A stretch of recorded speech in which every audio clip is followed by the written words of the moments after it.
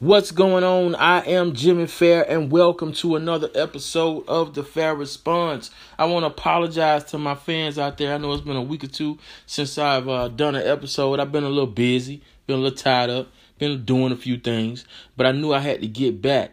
So today we're going to be responding to the NBA playoffs, Tiger Woods and his amazing victory at the Masters and what the future looks like for him.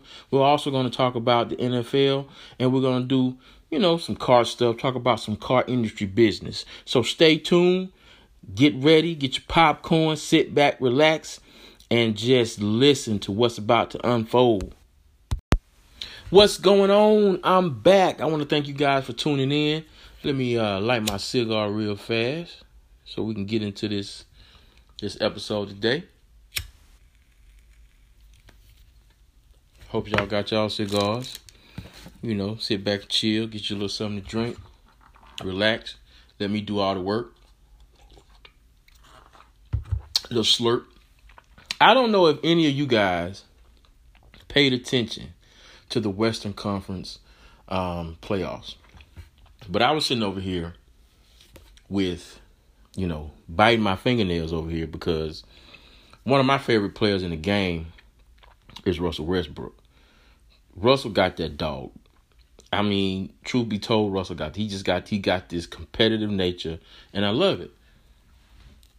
The problem was he came across somebody who has more of a competitive nature, more skilled of a ball player, and that guy named Damian freaking Lillard bust his behind.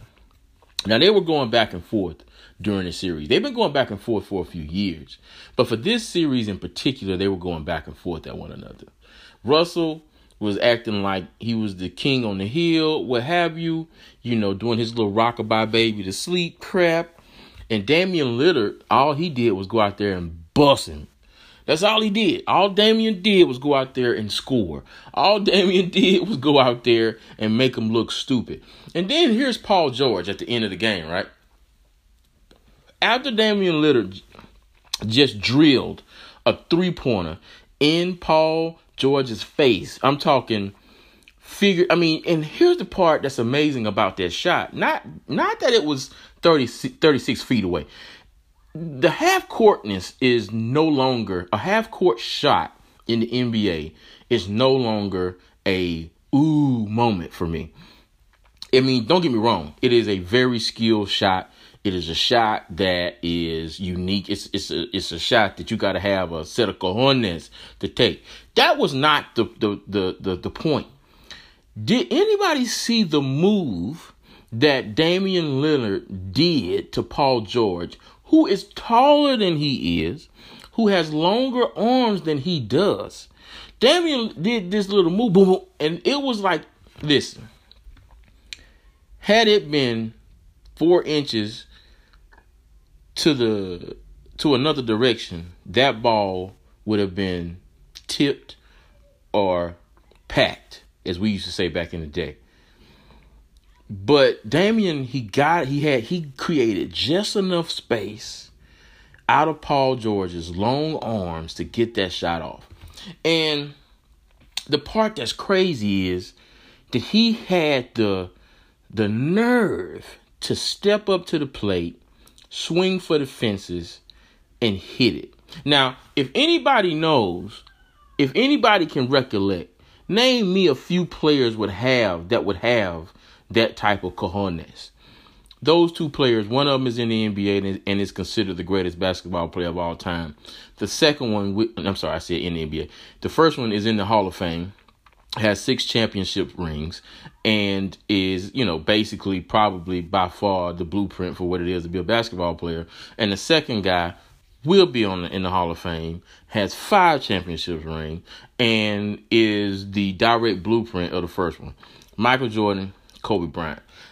Not too many people have cold-blooded, ice-cold water running through their veins like those two guys. But guess who just ascended to the pantheon of greatness? I'm just saying. You ain't got to believe me. Look at the tape. This dude scored 47 points before that three-pointer.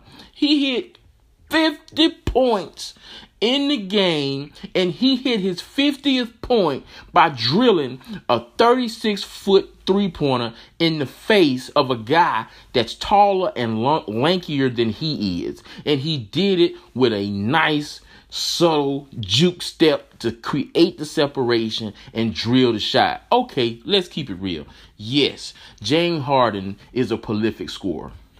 Okay, cool. LeBron James, in my opinion, LeBron James is a stat stuffer. I mean, LeBron's gonna always you can count. LeBron gonna get 28, 8, and 6. You know what I'm saying? He's gonna always have those type of numbers.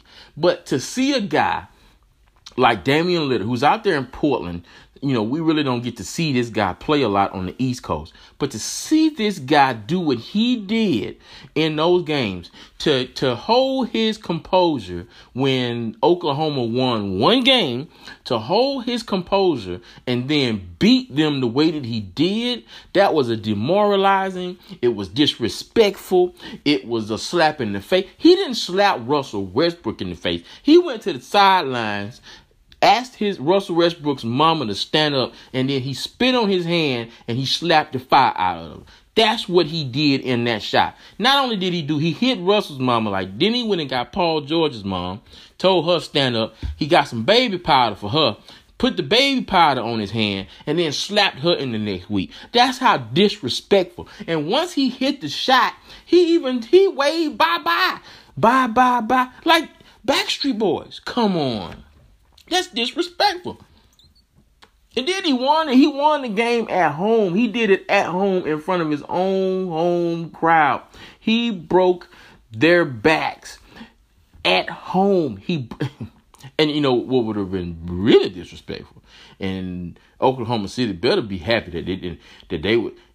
If Damian would have done that in Oklahoma, oh Lord Jesus Christ, that would have been a whole new level of disrespect. But luckily for the Oklahoma City team, he did it in Portland. Because you will never, it don't even matter. They will never live that down. Then you got Paul George and his infinite intelligence. Comes after the game and says in a press conference that was a bad shot. No, the bad shot was not that. The bad shot was y'all. Y'all were a bad shot. The entire team during this series was a bad shot. They beat y'all in 5 games, which is disrespectful. Y'all really didn't put up a major fight. That game went to the buzzer, and it was just kind of written. If there was a script, that was the script for that. That was the movie that should have won an Academy Award. You know, like sports movies don't really win Academy Awards, but maybe did Rudy win an Academy Award? I don't know. It was the 70s. Who knows? But all I'm saying is that right there, that shot can only be eclipsed by 1 or 2 other shots. And the person who has that shot or those type of shots on his resume consistently in the playoffs is Michael Jordan. So, you know, Damian Lillard just put himself in the pantheon of greatness. I'm talking in the pantheon of greatness. That was an amazing shot. I've gone too long talking about that one shot because guess what?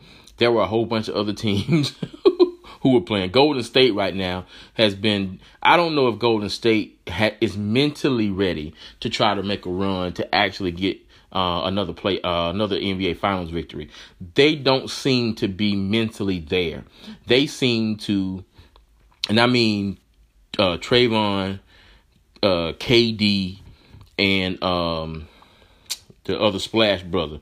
They all seem to be ready to get the heck up out of OKC and start doing their own things and get paid. They are not acting like a team who's destined for greatness. They are not acting like a team who wants to win a three-peat. And this would be the first three-peat since the Lakers done it. They are not acting like a team who is prepared, who is, you know, they are, we know that they're coached well, but I don't know if they are mentally prepared. They do not, I don't know about anybody else, but OKC still reminds me of a young team.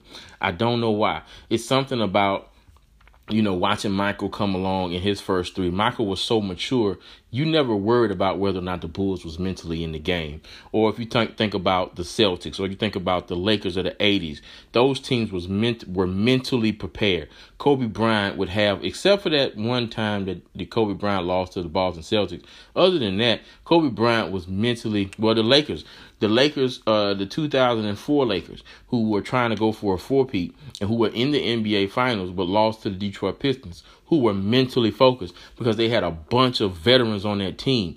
The Lakers at that time had a bunch of veterans, but Shaq was ticked off with Kobe. Kobe was ticked off with Shaq. There were a whole lot of internal dramas going on. Phil was ready to lead the game again. So they was kind of already packing their bags, which is what I seem to see with Golden State right now. So I don't know if I'm not saying that they won't win. I'm just saying I don't think that they're mentally prepared to win. You got to be mentally prepared to go deep into the playoffs and then win the finals. Now, here's the question. Let's say, for instance, that Golden State does get to the finals. Are they really ready to beat a team like Milwaukee? I'm not saying Milwaukee's going to make a cakewalk through the playoffs on the East, but at the end of the day, who's on the East? Philadelphia ain't got their mind right. They still acting like a bunch of teenagers. Boston is a spotty team. They tend to score or have a determination to win whenever they kind of wake up. It depends on what they wake up in the morning and think about.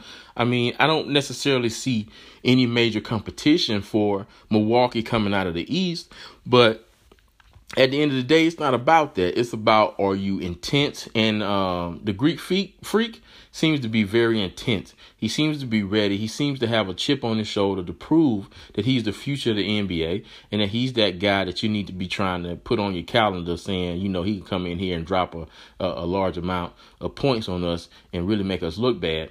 So outside of Milwaukee, the East to me has not been strong since the Bulls left. Since the Pistons, and that's 2004. You know what I mean? Like, the East ain't, and I know somebody will be like, well, LeBron, look, listen, I'm not getting into that debate. LeBron always had a cakewalk to the East. I'm just saying. But at the end of the day, I don't see nobody beating Milwaukee. The best competition will come out the West. The Rockets, listen, James Harden will probably be your MVP. He, in my opinion, doesn't deserve it due to the fact that all he do is score. He don't play no defense. I do believe the Greek freak deserves the MVP because of what all he does, and he is the future of the league. So, in my opinion, the guy smoking his cigars in the back room, that's who they should give it to. But other than that, the best, the NBA Finals might be the semifinals between, and I know that's totally discrediting Milwaukee, but the best games before the finals are going to be on on the West, and it's going to be more than likely Golden State and the Rockets or something of that nature. And as far as the finals goes, I predicted it. Golden State is going to pull it out some kind of way, and it's going to be between Golden State and Milwaukee. I'm going to be honest. I really don't want to see Golden State back in it because and that's kind of contradictory because I love when the Bulls won 3 straight. That was great. That was just awesome basketball. You know what? If Golden State get back and they do 3-peat, great. I'm happy for them. That team is going to dissolve after this year anyway. So, them winning one right now would be the best thing for them as the core player or some of the core players venture out and Kevin Durant goes to New York and get his payday. I don't know. I mean, if they get there, great. I want to see what Milwaukee can do. I'm happy I'm happy LeBron is not in it no more. I got tired of looking at that. I'm looking forward to another team. I'm looking forward to a guy like the Greek freak that may be able to actually cause a disruption in the Golden State's offense and defense. So, yeah, I'm looking forward to that. But, I mean, if you would ask me my opinion on who I think was going to win, I'll say Golden State in 7. And it don't matter who they play. it's hard to beat Golden State because of who they have on the team. They have a bunch of assassins. They have a decent core team. I don't know if their inability to work together right now, and they can do all the interviews that they want, but that ain't got nothing to do with the fact that they're eroding from the inside. And I think that has a lot to do with Trayvon. Is it Trayvon? Yeah, it has a lot to do with him. And Kevin Durant, who's pretty much got one foot out the door, but he's not gonna say it. But that's how I see them right now, as a functioning dysfunction. While I see the strength or the stronger team and the stronger unit being Milwaukee. They have great coaching, just like Golden State.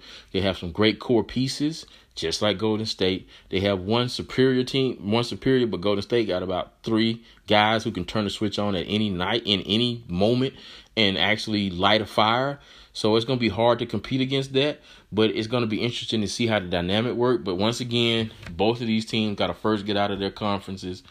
And I don't see any major hiccups. There may come with the Rockets a little of a hiccup, but give Harden 50 points, shut down everybody else, and you can win. Boston will self-destruct themselves. Philadelphia going to self-destruct themselves. I mean, that's just how the game, just how it seems to be, you know what I mean? So, but anyway, I want to crown right now Damian Lillard as that guy that's got that dog in him. I want to say it right now, that guy, he has it. Whatever the it is that you have to be an assassin, to hurt somebody's feelings, Damian Lillard is the dude that's got it. He's got that gene. He's got that clutch. He's got that thing that once he zeroes in and he targets you and you done ticked him off to the point where there's no more ticking off to be ticked, he's that dude that will send you home crying to your mama, asking why.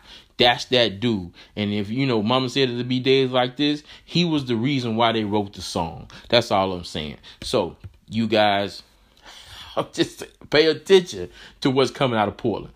That's all I'm saying. So, y'all want y'all to stay tuned. I'm up against it right now. We're going to be moving on to our next subject, talking about Tiger Woods. So stick with me. What's going on? I am back. Man, listen. Did anybody see the greatness that was displayed at the Masters about 2 weeks ago? Anybody see that besides me? Tiger Woods did what many people, not including me, thought he could not do. Anytime I saw Tiger's name on the list for any golf, anything, I was always believing Tiger Woods could win. Anytime I saw it. Now, mind you, I was not thinking he was necessarily, let me restate that. I thought he would do well at the Masters. I was rooting for him to win. But trust me, I was like, Tiger, hey, look, just do well. That's all I need for you to do right now. I need you to get your name in the top 10. You know what I'm saying? Or top 3. Because anytime Tiger Woods is in the top 10 in anything, it's money. But for him to win is straight stupid. And the way he displayed his ability to win, or his desire to win, or his hunger to win, it was reminiscent of times gone by. You know what I mean? Tiger has won now 5 green jackets, but it looked as if nobody else was on the field but him, to be honest.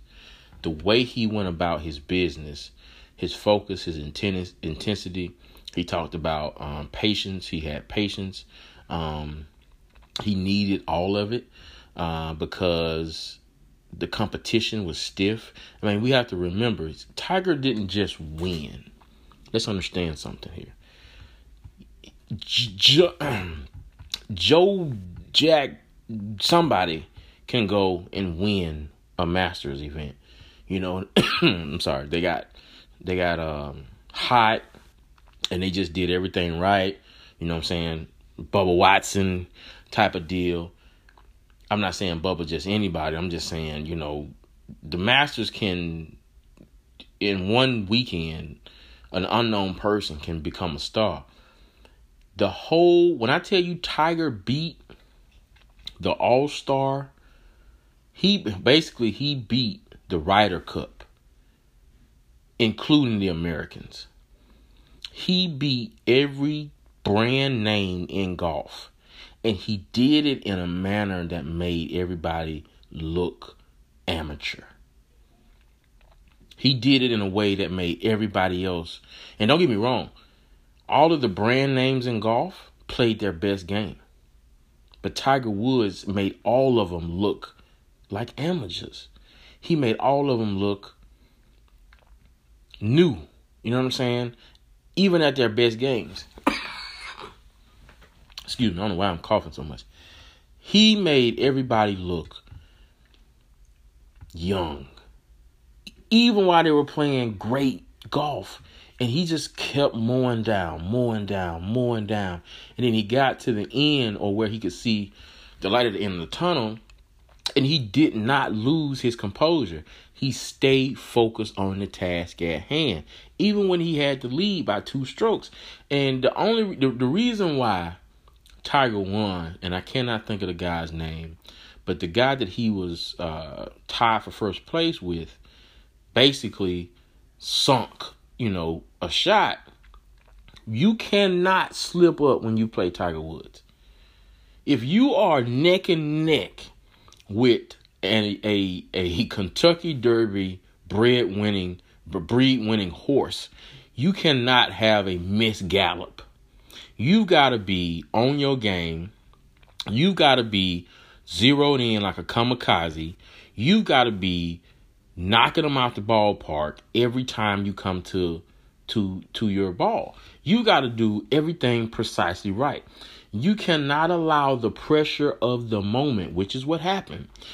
Man, what's going on? You cannot allow the pressure of the moment to get to you. You just can't do it. If you do, then guess what? You're going to lose, and you're going to lose to Tiger freaking Woods. And that's exactly what happened. Tiger Woods showed everybody why he will go down as 1A greatest golfer of all time. The only way he goes down as the greatest golfer of all time is that he has to pass Phil Mickelson's championship victories. He's 3 off right now. Is it 3 or 4? I think Tiger's won 14 majors and Phil won 18. Not Phil. What's his name? Jack. Why am I talking about Phil? Jack Nicklaus. He's got to pass Jack's tournament victories. And in order for him to do that, he's got to play everything the way he played the Masters. Now, with the British Open coming, it's still hard to say. That's a lot to try to put on somebody who's just getting back to form. I have no idea why I'm coughing so much. And it's crazy. So I don't know if it's a nervous tick or I'm just coming down with something. But, if I could edit those out, I would. But hey, guess what? This is raw and uncut. I can't help myself. I'm sorry. But Tiger Woods is, I think, on the verge of playing his best golf in over a decade. He's healthy. His back's not killing him. He's not messed up on painkillers. He's not heavy. He's smaller. He's got some of the core values that he needs as far as family and stability. He has those things there working for him. He's been battling with a lot of different issues in the past decade. Everybody messes up. I think in a way, as a black man, sometimes in our society, black men get more of the brunt of issues when we mess up. We get the negative press more in many cases than a lot of other guys. So Tiger had to deal with all of that, and after dealing with all of that, he was dealing with his own injuries.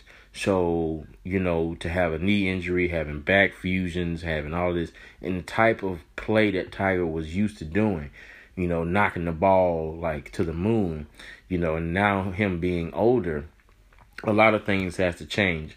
As I get older, I realize I can't do the things that I've always done.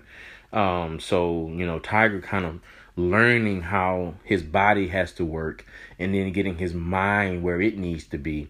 That's very, very important to anybody playing in any type of competitive event. And Tiger just showed the world that he's still Tiger Woods and that redemption can come at any age and at any time. And I'm happy to see that he was able to do what he did when he did it in the manner at which he done it. I'm happy. And then not only the manner, in the place he did it. He didn't just choose to beat everybody at some rinky-dink tournament. He won the Masters in a superstar fashion. He did, man, listen, I cannot say enough. I was happy to see it. I was happy to be able to witness history. I was happy to be able to get a high off of watching him win. I am thrilled to see what he does next. I think he's going to take the same recipe he went into the Masters with, and he's going to apply that to the British Open. He's going to apply that to the next major. Hey, look, you heard it here. I believe Tiger Woods can win 2 more majors this year. I believe he can. And if he doesn't win them, he will be in the top 5. I guarantee you. Because of the way he is now. He's found a formula that works for him. Now, he's not going to blow the field out the way he used to. He's not going to beat everybody by 10 strokes or whatever. He may be going down to the wire on some of these, but Tiger's determination and his focus will always win out against a lot of other guys because they just don't have it. He has that one thing that has nothing to do with physical presence. He has a mental presence that's stronger than almost anybody else he plays with. So I'm very happy to see not only Tiger win, but I'm happy to see him win in the manner that he won in. And I can't wait to see what he does in the next season, the next tournaments that's coming up, just to see what he can pull off. It's going to be great to watch. I say get your popcorn, get your Kool-Aid, get your beer, get your wine, get your cigars, and I'm telling you, it's going to be a sight to see. All right, so this is the end here. We're gonna be back, and we're going to be talking about the NFL draft. What's going on? I am back, and I want to thank you guys for staying with us this long. You can turn the channel anytime you get ready. Listen to me up here coughing today like I got God knows what's going on, but I'm happy to be able to stand on my soapbox and talk. The NFL draft, which was last night. Look, I'm gonna be honest with y'all. I went to sleep near the beginning of the second round. So yeah, and on top of all of that, some of those guys I had no idea who they were. I'm just keeping it real with you. Nothing against those guys. I wish them the best. I'm happy that they got drafted. I'm happy that they're about to start their careers. I don't know. Don't get me wrong. The NFL draft is important. It's important to anyone who loves the game of football like I do. It's important to people. It's important. You know what I mean? If you are vested into a team, you want to know what your team is going to do. I live in Atlanta. I'm a Falcon fan. And I can't say I was over the moon about the Falcons selecting 2 offensive guards. Now, here's the thing.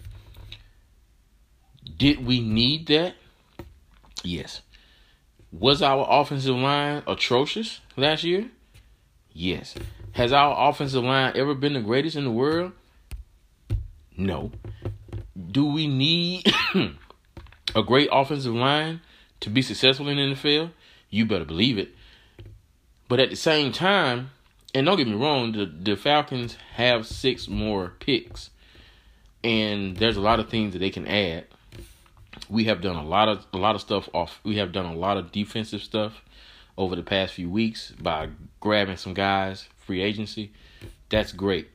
But the Falcons, like every other Atlanta team, I mean, they made one big splash a few years ago by getting Julio. I mean, do we need another receiver? No. We got Julio, we got Calvin Ridley, we got Sanu, we got Hooper. I think we got guys that can catch the ball. Our problem last season was injuries. The secondary was decimated by injuries. The offensive line was straight garbage. Our number 1 running back went out again with injury. And our defensive line just couldn't get to the quarterbacks. So the Falcons need different people that can position them into being not only getting into the playoffs, but actually getting back to the conference championship. That's never going to be easy in the NFC South because you got to deal with the Panthers, you got to deal with the Saints, and depending on how Jameis Winston feel, or if he don't rub it on somebody's butt, on whether or not he'll be able to, get Tampa Bay back to promise. You know what I mean? We've got a decent offense coordinator in Cutter. DQ is going to, quote-unquote, take over the defense. He was the defense coordinator when they went to the Super Bowl. Shanahan was the offense coordinator. So it's going to be interesting to see what happens. Now, in the first round of the playoffs, which is what I saw, this was the first draft I've seen so many defensive players go. Kyler Murray was number 1 draft pick out of Oklahoma. He's basically a hybrid between Russell Wilson and Drew Brees. He's probably somewhere in the middle of those two guys in height. He's definitely faster than those guys because he's so young. He wins the Heisman, and we all know winning the Heisman doesn't really mean nothing as far as, the NFL. You got to get out there and produce. He had a great coach in Lincoln over there at Oklahoma. He's going to the Cardinals, who last year selected a quarterback who, it's bad 1 year removed from the draft and you're already looking for a new job. That's just bad, but it's business. These guys, the guys that are selected the first round, they are the cream of the crop. Clemson got rid of a lot of players. LSU, who didn't get to the playoffs, got rid of a lot of players. So it's going to be interesting to see. And that's one of the reasons why I like college football more than I like the professional. It's because every year you almost have a new team. If you are one of the blue bloods of college football, Alabama, LSU, Texas A&M, now Clemson, Georgia, Florida State. If you are Ohio State, I got to spit every time I say Ohio State. If you're a Buckeye, okay, I might not spit as much. I still feel something wrong in my mouth when you say that name. But anyway, those teams usually lose most of the majority of their squads to the draft because almost all of their players are top tier. So it's not easy to repeat. You know what I'm saying? So as far as the NFL people are concerned, as far as like teams like Oakland who are in rebuilding, teams like New York who selected a quarterback. Did they need a quarterback? Yes. They have a running back. Right on. They got rid of OBJ, which, yeah, they needed to. I'm not going to say he was a cancer, but he was a distraction. Eli is on his last leg. The tread is worn off the tires. Eli is slick. He is a may pop, meaning that his tires will pop at some point this season. I'm hoping that the quarterback that they drafted will be able to kind of be ready to fill those shoes at the end of the season, if not before. I'm not looking for New York to make any splashes. Saquon Barkley is a beast. He is a horse. He is going to be a monster. But I don't see New York doing anything major. The Redskins are the Redskins. They are always a sinking boat. They are the Titanic. So even though Dwayne Haskins went there, I don't see anything major with them. Who else is one of the Denver? Once again, still needs a quarterback. I have no idea why John Elway still has a job. John Elway sucks as a president, or GM, or whatever his position is. And they'll say, well, he won a Super Bowl.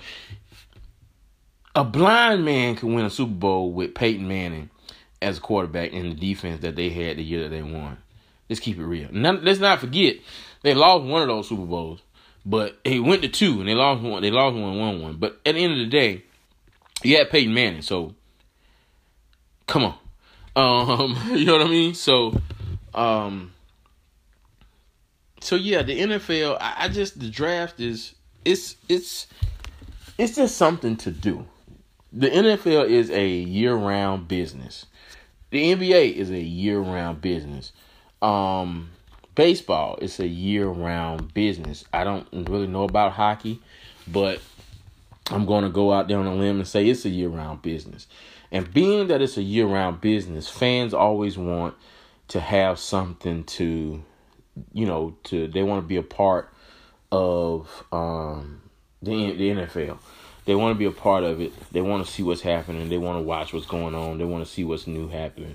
So the NFL draft is a way to bring the circus to town and keep people interested in the NFL during the off season.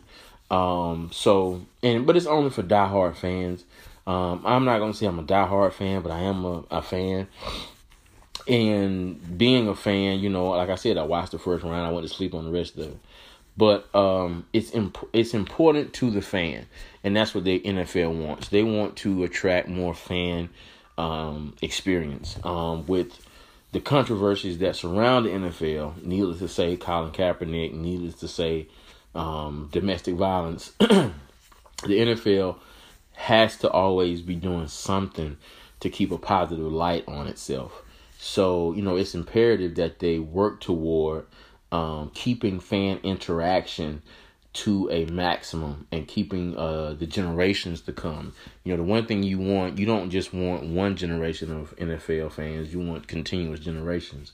So they gave out 100-year ticket, to a guy last night. They were in Nashville.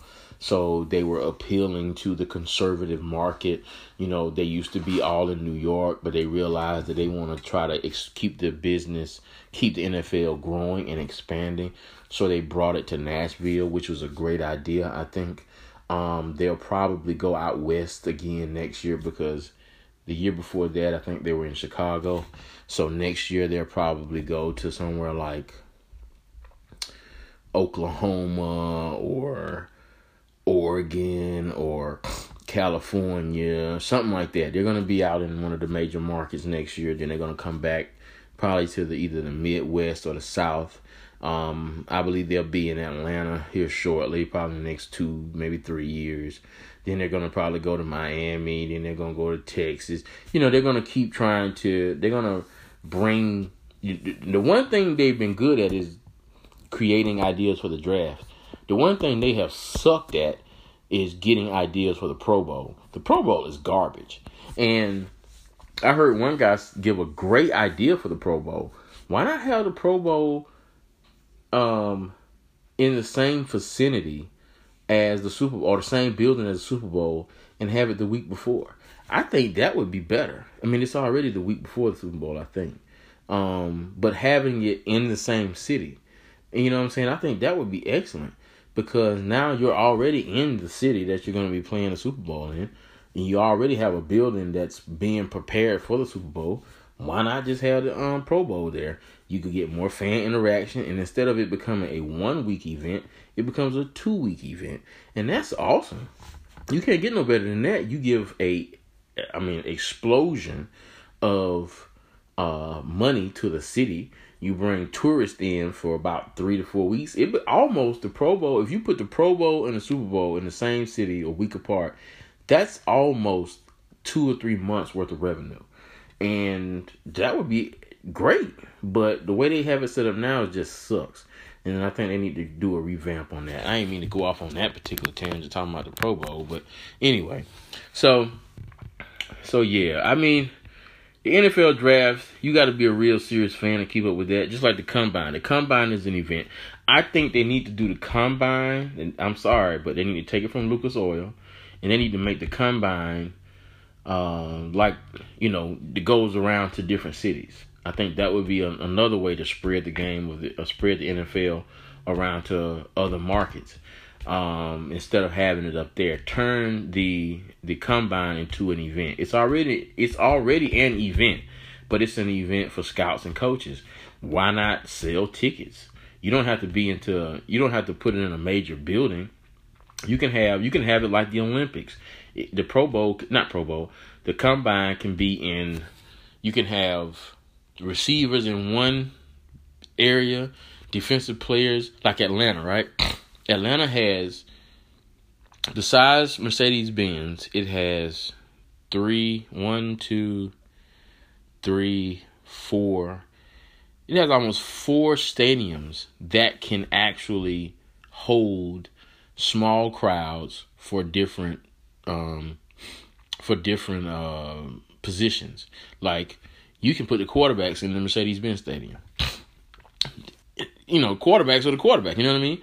You can put the running backs in Bobby Dodd. You can put the receivers over there in Georgia State Stadium.